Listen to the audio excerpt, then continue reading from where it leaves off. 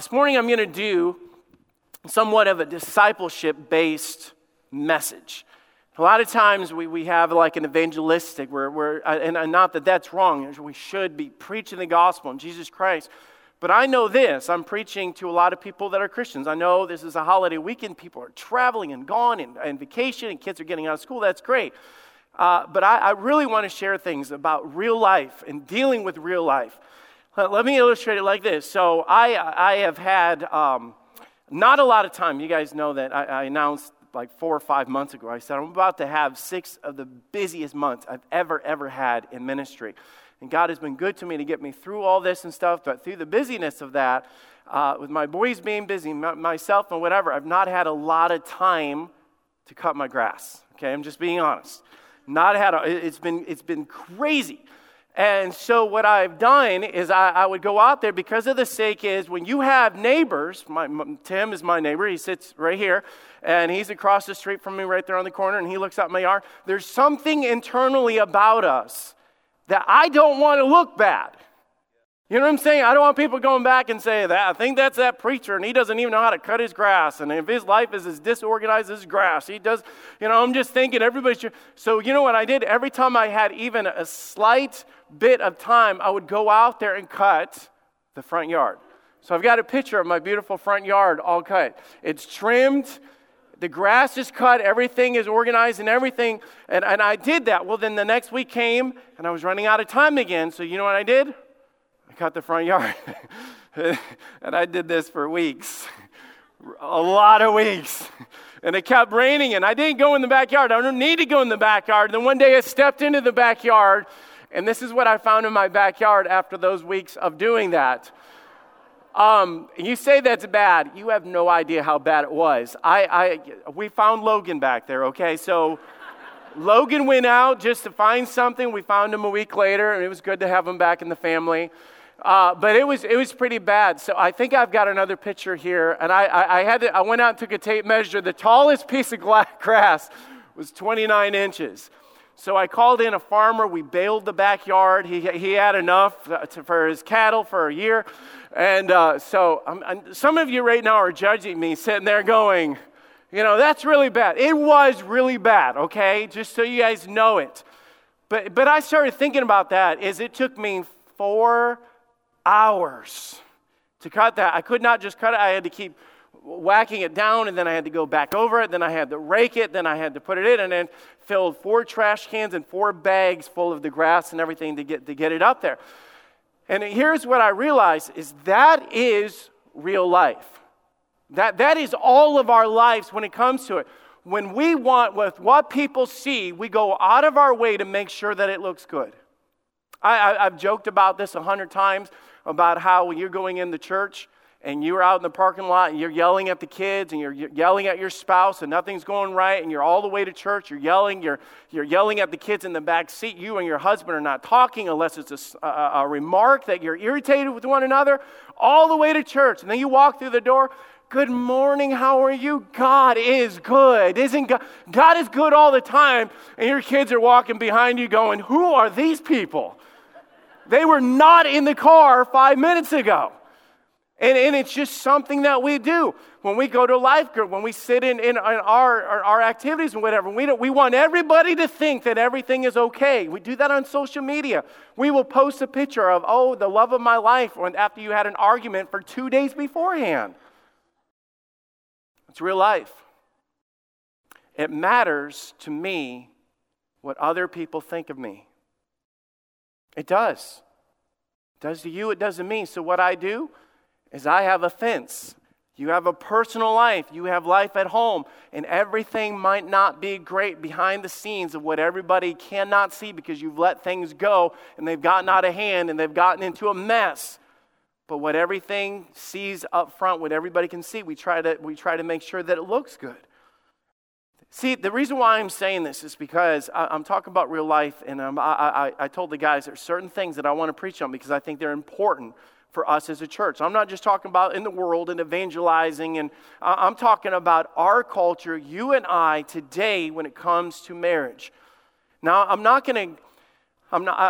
say that, I know a lot of people tune me out saying, well, I'm not married. You don't realize why it's important if you're married or not married to listen to what I'm about to say today? Because whether you're married or not married, what I'm preaching on is Bible.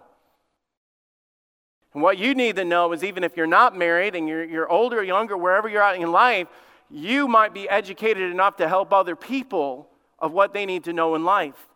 See, I love talking to new couples that are getting ready for marriage. They come into my office, they're holding hands. I ask them a question, they stop, they laugh, they're looking at each other, they hold hands the whole time. Even though they're like across, there's this big gap, they have to hold hands. They're just so excited. Their cell phone rings and it's their wedding march. And I could say, well, how much time do we have until you get married? And they just stop and they say, 2 weeks, 3 days, 50, they down to the minute.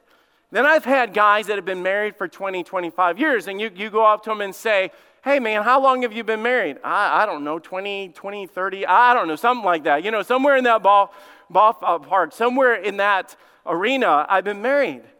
I had a guy in my office, and I asked him, he was, man, today is my 25th anniversary. I said, dude, that's awesome. What are you going to do? I don't know, probably just go home and watch some TV. I'm like, 25 years of marriage, that's awesome. And you're not going to do a thing. Oftentimes in marriages, and Christian marriages, there is no joy. There is no date nights. There is no surprises. There is no happiness. There is no any of those things. They end up becoming partners that pay bills, raise kids, and exist. Now, the reason why not everybody's going to be saying, amen, or I'm on that page, because I'm talking about your backyard today. I'm not talking about what everybody sees or what everybody thinks. I'm talking about the part of your life that everybody doesn't know because you have a fence around it, and it's only your kids that know about it because they see it. It's only you and your spouse that knows about it because they see it. Google Maps knows about it because they see it. The world that we live in. But we become partners. There's a drift. There's a slow drift. You say, how is your marriage? They come back and say something like, well, we're doing okay. I want to tell you guys, okay is not okay with God. Okay is not okay with God because it was meant to be good.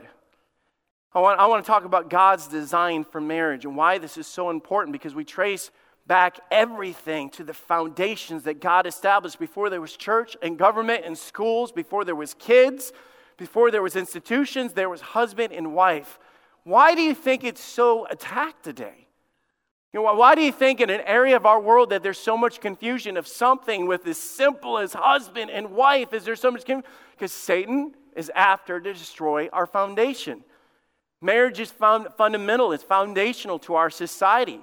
It means that other things are built upon it. And if that is shook, then everything that's built upon it will not work. If your marriage, if God started at the beginning with Adam and Eve and he brought them together, and all of a sudden that is the foundation, and then there's children, and then there's government, and there's churches, and there's institutions. If that is not right and that is shaky, guess what else will be shaky? Everything that's built upon it. The world has attempted to ruin God's design for love and marriage. We get so upset about it. In our culture, man, we've just adapted things, premarital sex and all the things that go against God and going against what God has wanted and what God has established. And God said, this is not right. Then we have the same things when we sit there and talk about same-sex marriage, and Christians will get all up in arms and say, man, that makes me so mad and irritated. And we come back and say, why does that irritate you? You know what Christians will say? Listen to this. It goes against God's design. Your marriage as a Christian couple not working and thriving goes against God's design. So to sit there and look at the world and say, I can't believe they are doing wrong because they're not doing it God's way, and then for us to walk into our own homes and not do it God's way is just as wrong. Sit there and say, sin is sin. Yes, sin is sin. We've got sin that we sit so worked up about it. And I'm not saying that we have perfect marriages or things like that. Man, life is so complicated. But when we have dying marriages, when God did not intend for marriages to be dying or okay or existing, it's not right. Let me interject something too with all the single people here or divorced people. Divorced people, let me say that God is a God of healing and God of hope. I know there's hurting people in here, man. You just hear a message like this and you're just thinking, man, I don't even want to hear this. God is a God of grace and healing. God is able to do a miraculous work in your life, even though you look back at your life of marriage and think, man, all it is pain and hurt. For the single people in here, whether you're single because you've been divorced or single because of the fact that you're not yet married, please listen up to the things that I'm about to say of why this is so important. By way of introduction, let me just explain to you, our marriages are important because they are a reflection of our relationship with God. There's not many things that God has given us that has come out to be a direct parallel when it comes to things like this. We talk about a father and a son. We are the children of God. But it is also the example of God has given us when it comes to marriage. The Bible began and ends with marriage. The Bible from the very beginning, in the beginning, Genesis 2:18, and God said, it is not good that man should be alone. I will make him a helpmeet. It was God's design to do that. I can take you all the way to the end of Revelation. At the end, we have the marriage supper of the Lamb, that we are the bride of Christ, and he comes back for his bride. Begins and ends with the illustration of marriage. God looked at Adam and put him asleep.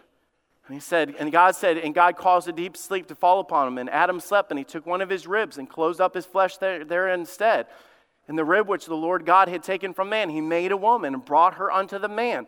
God had to knock out Adam because Adam would not have gotten what he needed. If he would have had a say-so on what he needed, God knocked out Adam. God went and prepared a woman and brought them together. That is God's way. God knows what you need more than you know what you need. God knows what he's doing. But I've taught on this before, the symbolism, the rib that God took from Adam, he made an Eve. Eve was part of Adam, and Adam was part of Eve. A lot of times when we're teaching kids downstairs and we're sitting there saying, and God took the rib, God formed man out of the dust of the ground. God formed Eve out of the rib of Adam. And when you say, why was that? There was plenty of dirt where God could have knelt down and did it again with Eve, but he didn't. It was symbolic. The fact that God said, hey, Adam, something's missing of you, and it's part of her. Eve, part of you is part of him. God made us connected in such a way that it's different than everything else. They did not just coexist. They were connected. God designed the woman. God designed relationship. God designed marriage. God designed them for each other. Eve was good for Adam, and Adam was good for Eve. It's God's way. At the end of Genesis 1, he says this. He said, it was very good. What God did, he said it was good. Now, the reason why I'm pointing that out, I'm saying this because of the fact is if God made it to be very good, and it's not good, your marriage does not line up with God's design. A couple years ago, I spoke on marriage on Sunday morning, and I want you to go back to the same passage that I was. I had a different purpose of the message then. I want to take you to points that I did not point out then. So Proverbs chapter 5.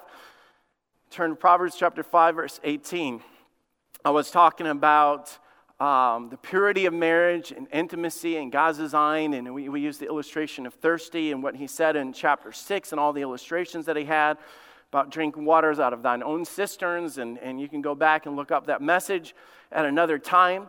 But in Proverbs 5:18, he still gave this principle of launching marriage of what it was designed to be from God. And a lot of times we look at Proverbs of wisdom for relationships, for friendships, how to live, how to get along with people, but this focuses in on marriage. He said, let thy fountain be blessed, and rejoice with the wife of thy youth. Let her be as a loving hind and pleasant roe, as a description of beauty, as a description of a deer, a description of grace. Let her breast satisfy thee at all times, and be thou ravished always with her love. This is God's design. So I'm going to show you this. Number one, your marriage was designed by God to be passionate. Your marriage was created, designed by God to be passionate. Now the word here that is used for this is the word ravished. Ravish explains intensity or desire. It talks about the idea of being intoxicated, to reel in, to be enraptured.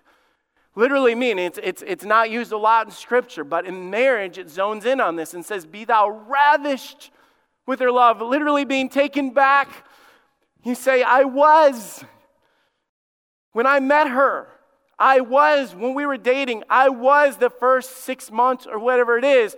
But you realize that there is not a time frame put on this when God's design was established for this. Be thou ravished always with her love. Not to exist, not to be stagnant, not to be broken, not to be okay. Be thou ravished. Literally means it's alive. The things that God gives us are alive. It grows. It gets better. It says always with her love. It's the driving force. You realize it's driven by God's love. And the reason why I say this is so many men, so many people would say, well, that's not just me. Let me just establish, every single one of us are different in this room. Okay, I mean, we could sit there and say, well, don't expect me to be like so-and-so. He's so, clingy, or he's so romantic, or he's so, writing poetry and, sending all these love notes, and that's just me. I get it. You don't try to be like somebody else, okay? But at the same time, there should be love in your life, because the fact is, if you are a Christian here today, you have God's love inside of you. The Bible even explains this, that love that he was talking about. Beloved, let us love for one another, for love is of God. Do you understand that? The love that we love each other with has come from God. Now, we can look at the world and we see that the world is filled with lust and it doesn't last. And every show and every bachelor show, that the Bachelorette and all these TV shows that they have, and they sit there at the end of it, you realize that it's a whole season. I'm not saying I watch it. Everybody's like, he watches The Bachelor. I'm not saying I watch The Bachelor. But this whole thing is driven by lust. It's driven by appearance. God said the love that I'm going to have, that I'm going to give husband and wife, is driven by God. When you got saved, God gave you something real that is powerful. You see, the thing is, God's love is passionate. For God so loved the world that he gave his only begotten Son. That word love that we're tying this into in Proverbs was talking about that, be thou ravished with her love. That love that we have is powerful. Passionate means a lot of things, but passionate means showing or caused by strong feelings or strong belief. There's something in us. It's different. There's something in us. A drive. It's weird for Christians to give up a week, to put on a play, to put on, to stand around with kids that are not acting right and running around and saying things they shouldn't say, but we do it for a week to love on these kids. And you say, what drives you? You say, I love my God. I love the gospel and I love to give it. There's a driving force there. For some of you, you just walked out of Sunday school. You said, man, I love those kids. I love to give the gospel. I love to teach. You say, where does that come from? When other people are sitting there saying, I'd rather be home or I'd rather sleep in. There's something in you that is God's love. It's a driving force. See, God's love for us was passionate. For God so loved us that he gave his only begotten Son. You think about that. God's love pursued us. Talking about the love of God that's in us. God's love pursued us. God's love is sacrificial. He denied himself. Took on the form of a servant. Served the disciples. He washed their feet. Even the ones that would betray him. He endured difficulty. He loved them beyond their faults. He forgave them. It's a parallel between our relationship with husbands and wives is a relationship with us and God. That's why he says, husband, love your wives. That's what he said. Even as Christ also loved the church and he gave himself for it. It's the love that he gave. Gave himself. It was passion of the Christ. At Easter time, we always talk about the movie, or a lot of church says, come and hear about the passion of the Christ. The desire of God was us. God communes with us. God desires to commune with us. It's an intimate, personal, growing relationship. Can you imagine, and I've used this illustration before because it's so applicable. Can you imagine if your relationship with each other was even remotely close to our relationship with God when we described it? Let me illustrate it like this. Some people, we look at newlyweds, and guys, marriage changes. You guys know what I'm talking about? Marriage changes. It will not be the same when you're first married in that first year as opposed when you have 3 kids. It will not be the same, okay? Traveling will not be the same. Going out to dinner will not be the same. Nothing is the same. But the thing that should remain the same and be real is the love that you have for each other. That part grows. But you can imagine if we described our relationship with God. If people say, well, you've been married as long as we have. It gets old. It's not a big deal. My old ball and chain. All these jokes that we say about my old lady at home and all things. You say, well, me and Jenny were just married. We went back home. We were at this youth rally, and I was walking up the hill to where this youth rally is. They had this tent. Pastor Dave was actually the director of this youth rally that we were going to, and me and Jenny were holding hands. And I had a relative that was walking behind us and says, enjoy it now, buddy. That doesn't last very long. And he was making all these jokes about how all that fades away, about how it just dies off, how, all these different things like that. Can you imagine if our relationship with God was like that? If you say, man, you never get excited anymore. Man, there's no passion for the songs. There's no passion for God. There's no passion for singing. And some studies, well, dude, when you've been saved as long as I have, it just becomes old hat. Can you imagine saying that? You say, no. Pastor Tony, do you understand that the longer I'm saved, the more I know about God? The more I know about God, the more I love God, the more I want to be around Him. It never gets old. His mercy is new every day. My God is amazing. He's awesome. He's faithful. He's there. He's loving. He's full of grace and mercy. And then God says to us, love your wives as Christ so loved the church. It changes things.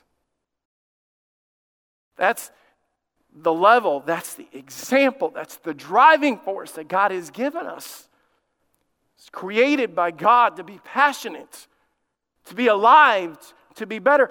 You should be closer now. You should be closer now than when you first met your spouse. Let me ask you this question. And I said, I'm doing this as discipleship right now. Let me provoke you to love and good works. For every married person in this room right now, is your marriage or relationship better today than it was when you first started? Don't answer out loud, please. It was like, oh. Is it better today than it was when you first started? You see, God created it. God designed it to be passionate. Let me go back to that backyard illustration. You see, it might be that the front yard looks great, but the backyard, your marriage, all the things behind the scenes, all the things when you get home are not. I've talked to a lot of people that have lost their marriages, and they've said to me, Tony, we put up a good front for a very long time, but let me be honest, things were not the same at home as what people thought. Surveys have been done in churches to find out that many couples are not happy, but they keep moving forward for the sake of testimony and the sake of their children, the sake of ministries. You can only fake it for so long, and let me say this, you are not faking it to your kids. I say this because Satan loves it when it's like this. Because here's what happens. We are losing ground in America when it comes to biblical marriage. I'm not saying that to be negative or like, oh man, it was like he just... No, I'm saying it to be truthful. We are losing ground in America when it comes to biblical marriage. And we can get so upset about it. But our kids, we don't even like to accept this. There's been a couple of times this year that I've been invited for public activities and school functions and things like that, and I've been there, and I've had my eyes open as to how big the agenda is on the other side against traditional marriage or giving the alternatives and things. And our culture and TV and social media, they are getting it from every single angle possible. We are quickly, and I'm not saying this to be negative, I'm just being truthful. In the last day, perilous times will come. Wake up. But I'm saying this to be truthful of the fact is, as things get worse in our culture, and then we sit there and say, hey, listen, God has a way, and God's designed his marriage, and God's designed it for a man and woman to come together, and then your kids are raised in a home that all it is bickering, fighting, and fake. How in the world are we proving to them that we are right and they are wrong? Because the one thing that they do know is there's hypocrites, and the last thing they want is to do or be anything like their parents. It's not contagious. It's gross to them. It's a matter of you sit there and the world says that we're sitting there saying that the world is wrong for the direction and things they're doing, and yet I walk into a home that it's supposed to be ravishing, it's supposed to be happy, it's supposed to be good, and yet we walk into Christian homes and it's fighting, bickering. And I'm not saying you don't have problems. You realize that problems in your marriage can be one of the best things that ever happened to your kids? Fighting or having disagreement with your spouse can be one of the best things that you could possibly have in your marriage. And you say, why? Because that is real life. It depends on how you handle it.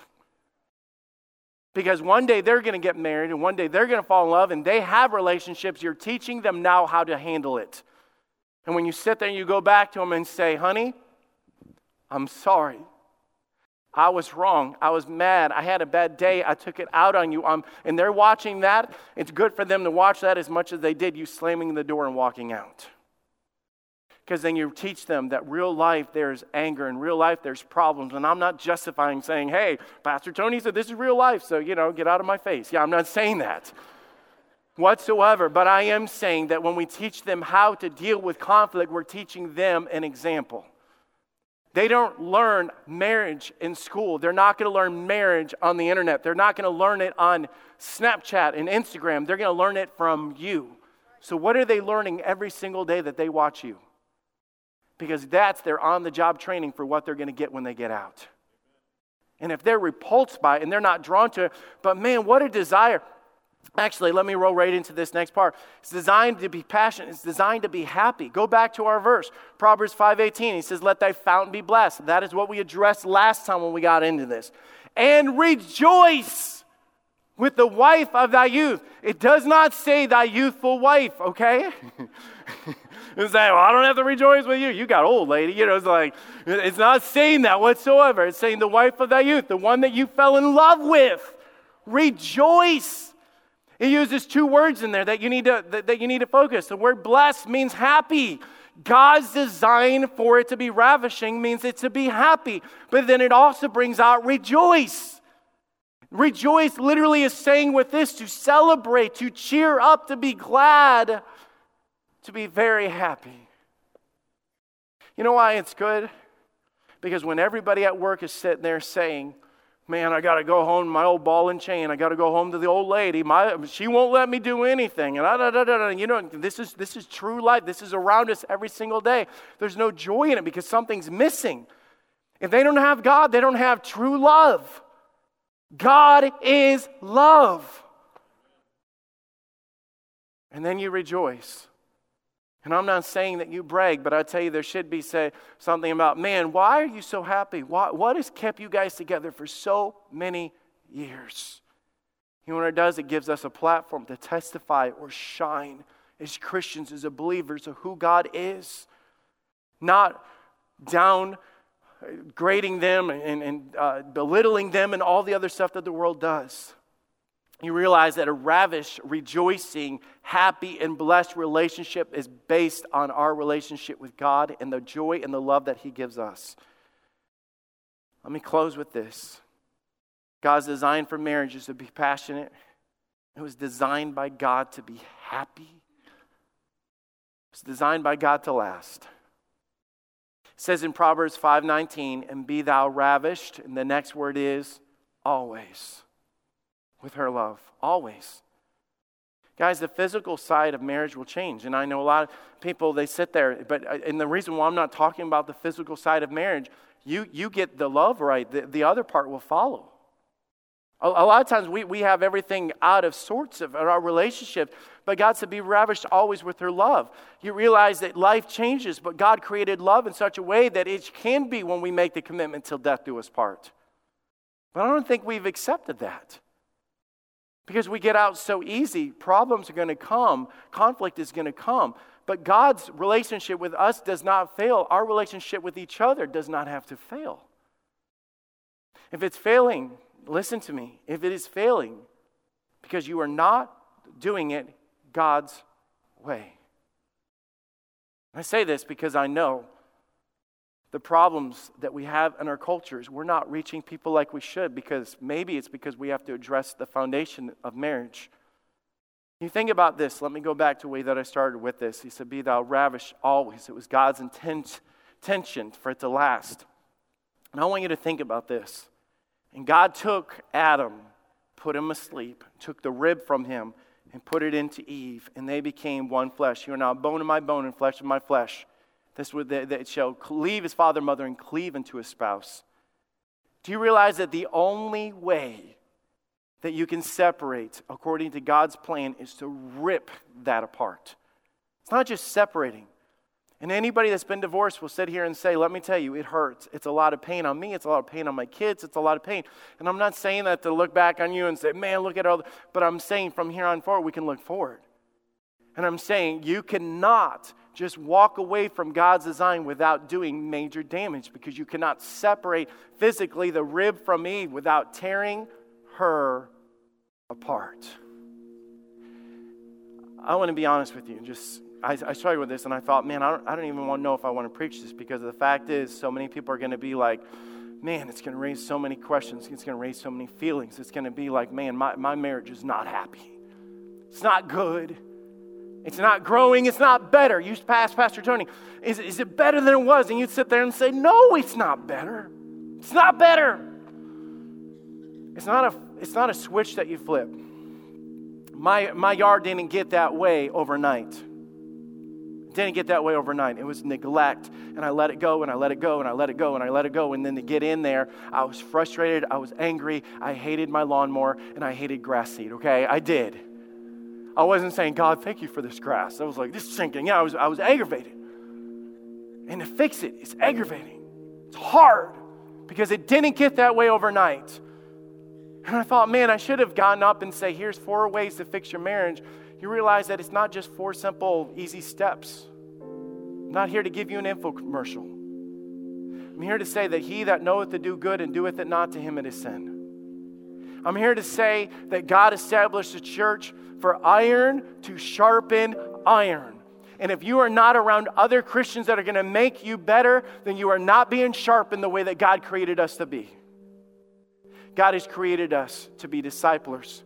God has created us to share life together. God has created the church to be more than coming, sitting, and worshiping, but for our lives to intertwine, our problems to intertwine, our days to intertwine, that we make each other better constantly.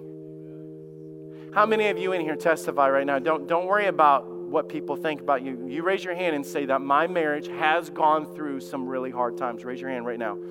Higher. I want to see him. Do you guys look around and see that? Now put your hands back. How many of you guys say that we went through really hard times, but God brought you through? Raise them back up. You see that? The reason why I'm doing that? Because you have a story. This is my story. This is my song, praising my Savior all the day long. What are you doing with that story? Because the other couple sit there going, we're not going to make it. We're not going to make it. There's no way. And then you step up and say, let me tell you what we went through. And they're like, oh, wait a minute. I had no idea. This is real life, okay? We're talking about, we're kicking the gate to the back door, or to the backyard, and we're just going to get real with this. Because this is real life. So I know this isn't a come to Jesus message like we normally had during the Easter season. This is just a matter of, this is real life. And if your life is not right, maybe it's a conversation that you have after church. Maybe you just come and pray because you realize that your marriage is not being built on Jesus Christ. But I'm saying that it can get better starting today. And when we start making our marriages better, that foundation gets stronger, and everything we build upon it gets better as well.